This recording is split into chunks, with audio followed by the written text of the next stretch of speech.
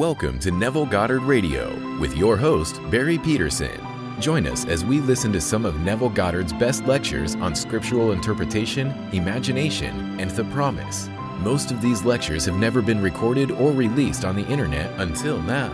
We will be delving into the works of Neville Goddard, Freedom Barry, and Frank Carter for the first time, and only available here on Neville Goddard Radio. So sit back, put your feet up, and get ready to unleash your imagination with one of America's greatest mystics.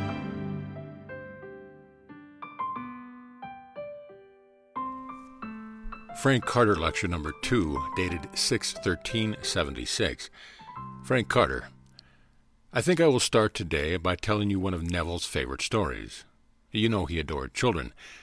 It seems a little girl came home from Sunday school, and the parents asked her what she had learned that day, and she said, "Oh, we learned about Mrs. Murphy." And they said, "Mrs. Murphy?" And she said, "Yes, you know, good Mrs. Murphy will follow me all the days of my life." Now, what is so precious to us about this is that the little child, not understanding the spiritual principle, personified it. She turned it into a person. Paul, in the letter to Philemon, did exactly the same. He took his own bowels and personified them. Now, before I go on, let me tell you what Paul says, how he identifies himself. In the second letter of Corinthians, the 12th chapter, the 11th verse, Paul makes a statement. I am become a fool in glorying. Now, Paul spoke both Hebrew and Greek. He was bilingual, undoubtedly. He was trilingual because he was a Roman citizen. I assume he spoke Latin as well because he ended up in Rome, according to Acts. Now, when Paul says, I am a fool, if he takes it as a pun, he is saying, I am a Neville. You can hear that is a play on Neville because the word for Neville, for fool in Hebrew, is Nevel, N-E-V-A-L. Now, the word Neville also means skin bag. So you hear Paul telling you that on one level he has become a skin bag. That is to say, he has taken the cross, he is incarnated, he has become a man. On the other level, he is telling you about your very own self, because here we are in these garments of flesh, these skin bags. Incidentally, the word for fool in English comes from the Latin word foolis, F-O-O-L-I-S, which means windbag. So what better description could you have of a human body than it is a skin and a windbag?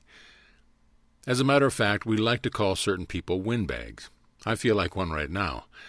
Now, in the letter to Philemon, Paul makes 4 disclosures, but first let me take the bowels. He says, I beseech you for my son, Osmosis, whom I have begotten in my bonds. I beseech you to receive him as my very own self, that is to say, my own bowels. Paul makes his statement. In that same letter, he makes 3 references to the bowels. Now, the letter is so short, so very short. I believe it is the shortest document in Scripture. It is so short that he wouldn't possibly have mentioned the word bowels 3 times unless he was trying to present a mystery. Now, let me go back to what I told you last week to refresh your memory. 3 years before Neville departed, I saw him die in the night vision as Judas.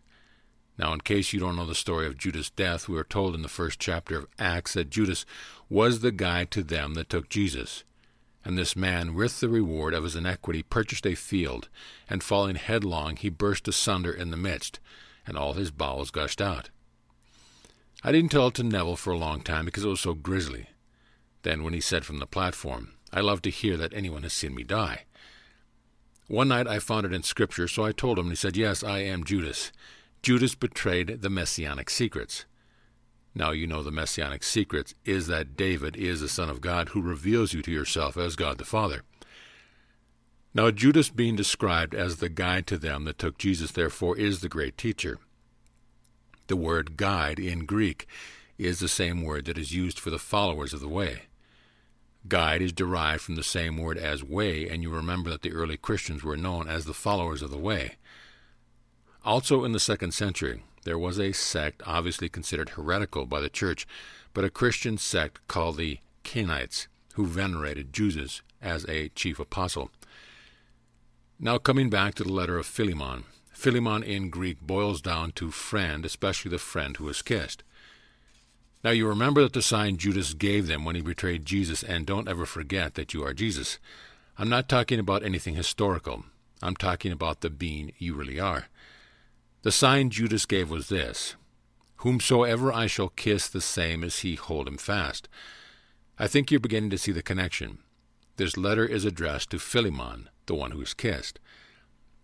So Paul is actually Judas because of Neville was Judas, and Neville and Paul are the same being because of the identical experiences. Therefore, Paul is Judas. And in this letter, he is giving you the information about the mystery of the bowels. I love the way Neville would talk about Paul.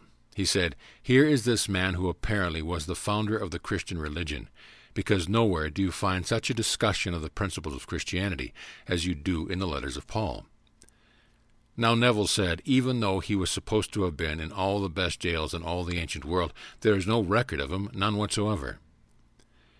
Now when you read a man's word, you're reading his mind. He is revealing his mind to you.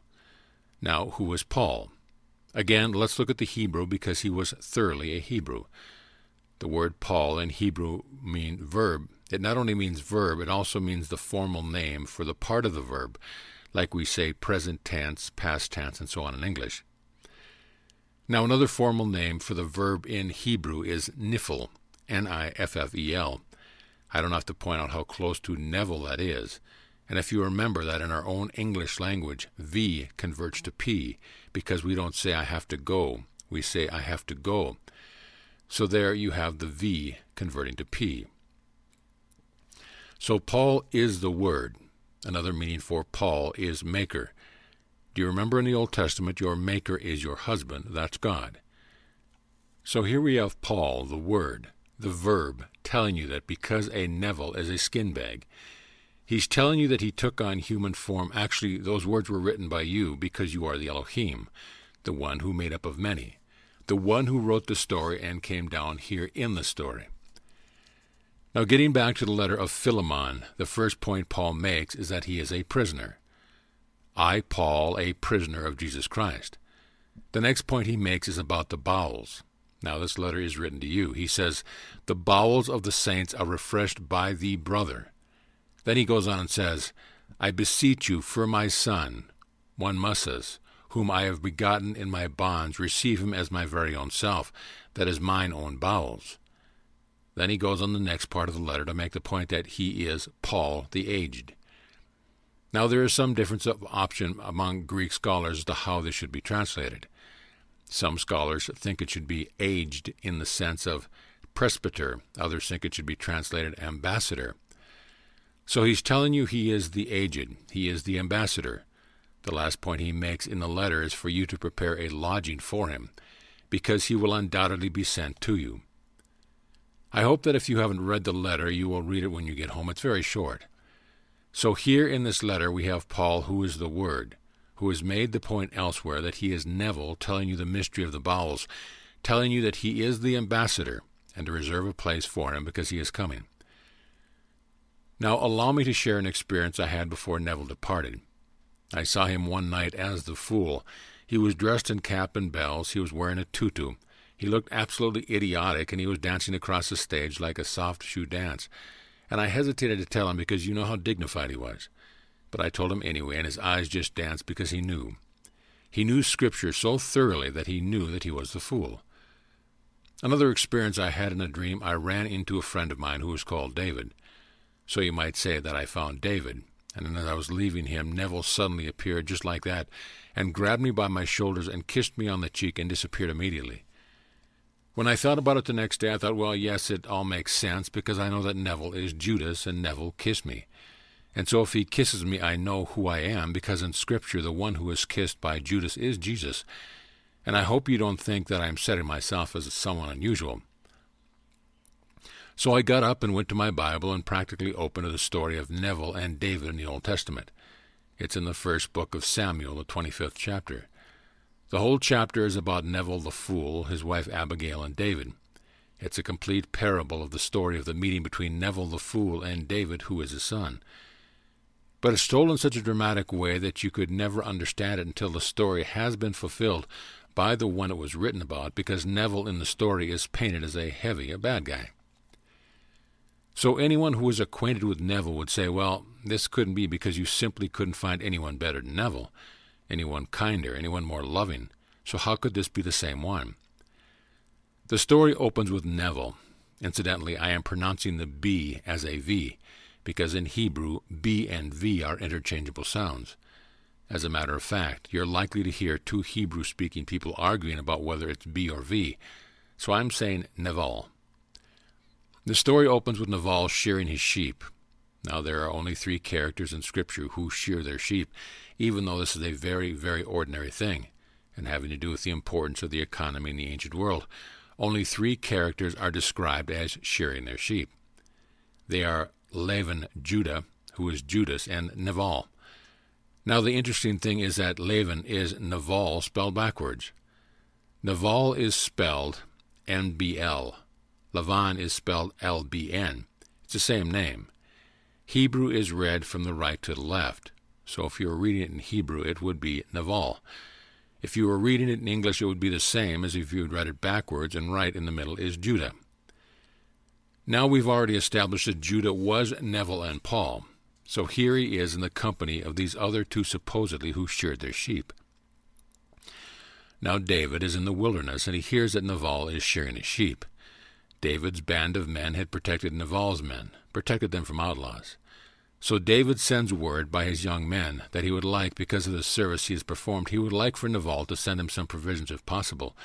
They need food, they need drink, and he ends up by saying, "If you can give this to your servants and to your son David."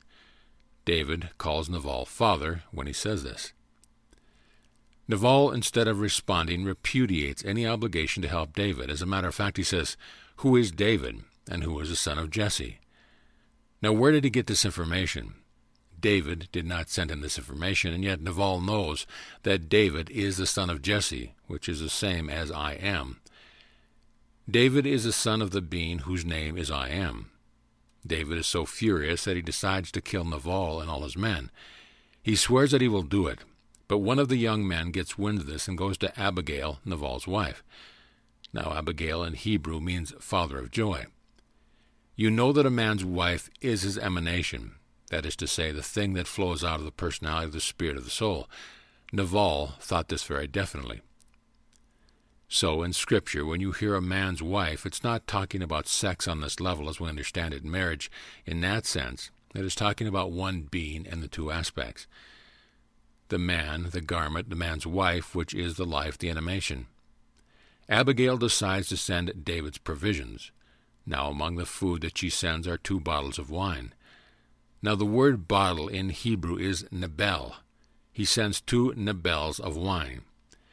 She rides, as Scripture says, on her ass on her way to meet David. Now you know that the ass is a symbol for the body.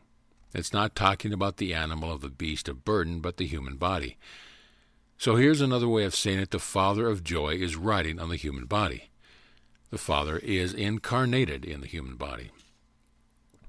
When she gets to the place where David is, she lights off the ass and falls at David's feet and says, "Don't take your vengeance out on my husband Nabal.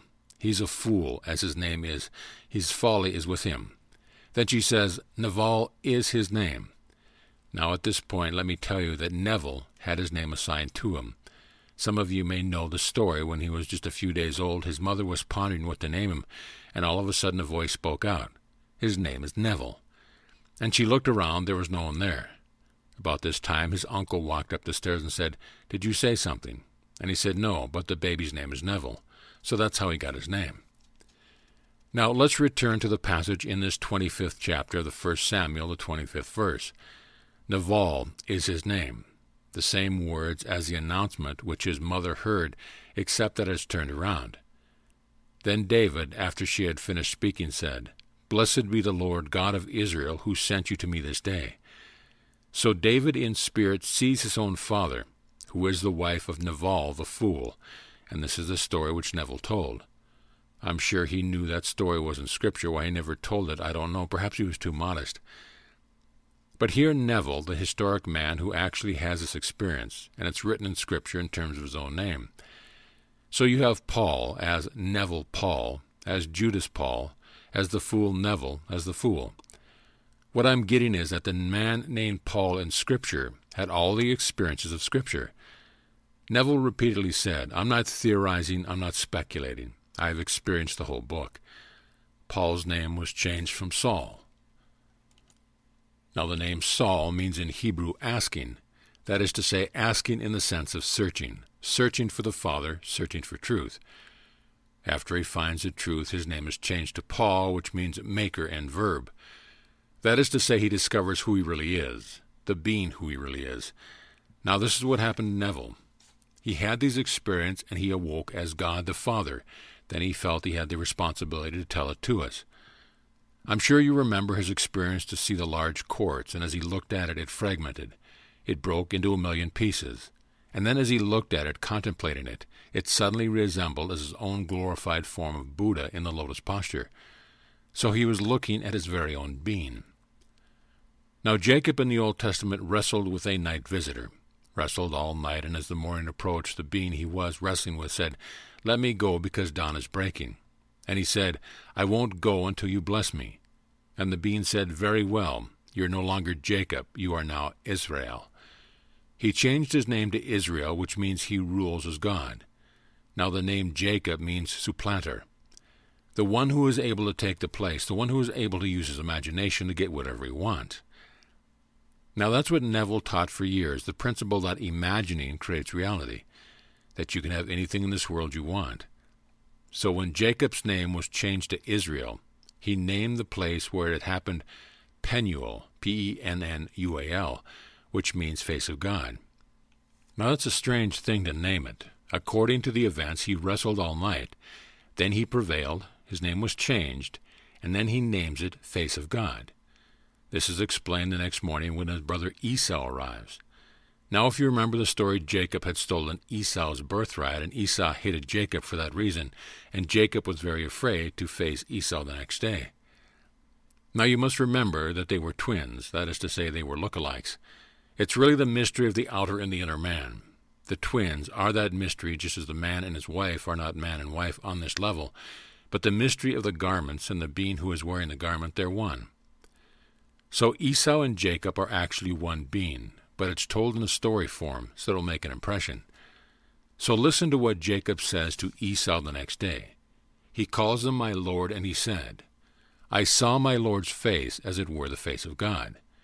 So here, in a parable, Jacob is telling you that he saw his own face as God. In other words, he realized that he is the being that he was seeking. Paul in 1 Corinthians 13th chapter is hinting that this experience that he had, the same experience which Neville had. He says, "For now we see through a glass darkly, but then face to face." And the word glass means mirror. And you look in a mirror for only one reason, to see that which you cannot see, otherwise your own face. So Paul is telling you that you're going to see your own face to face, and this is exactly what Neville taught. I hope I've made this clear. I don't thoroughly understand it myself, but it's all there, and I hope you will dig it out. End of lecture. You are listening to Neville Goddard Radio with your host, Barry Peterson.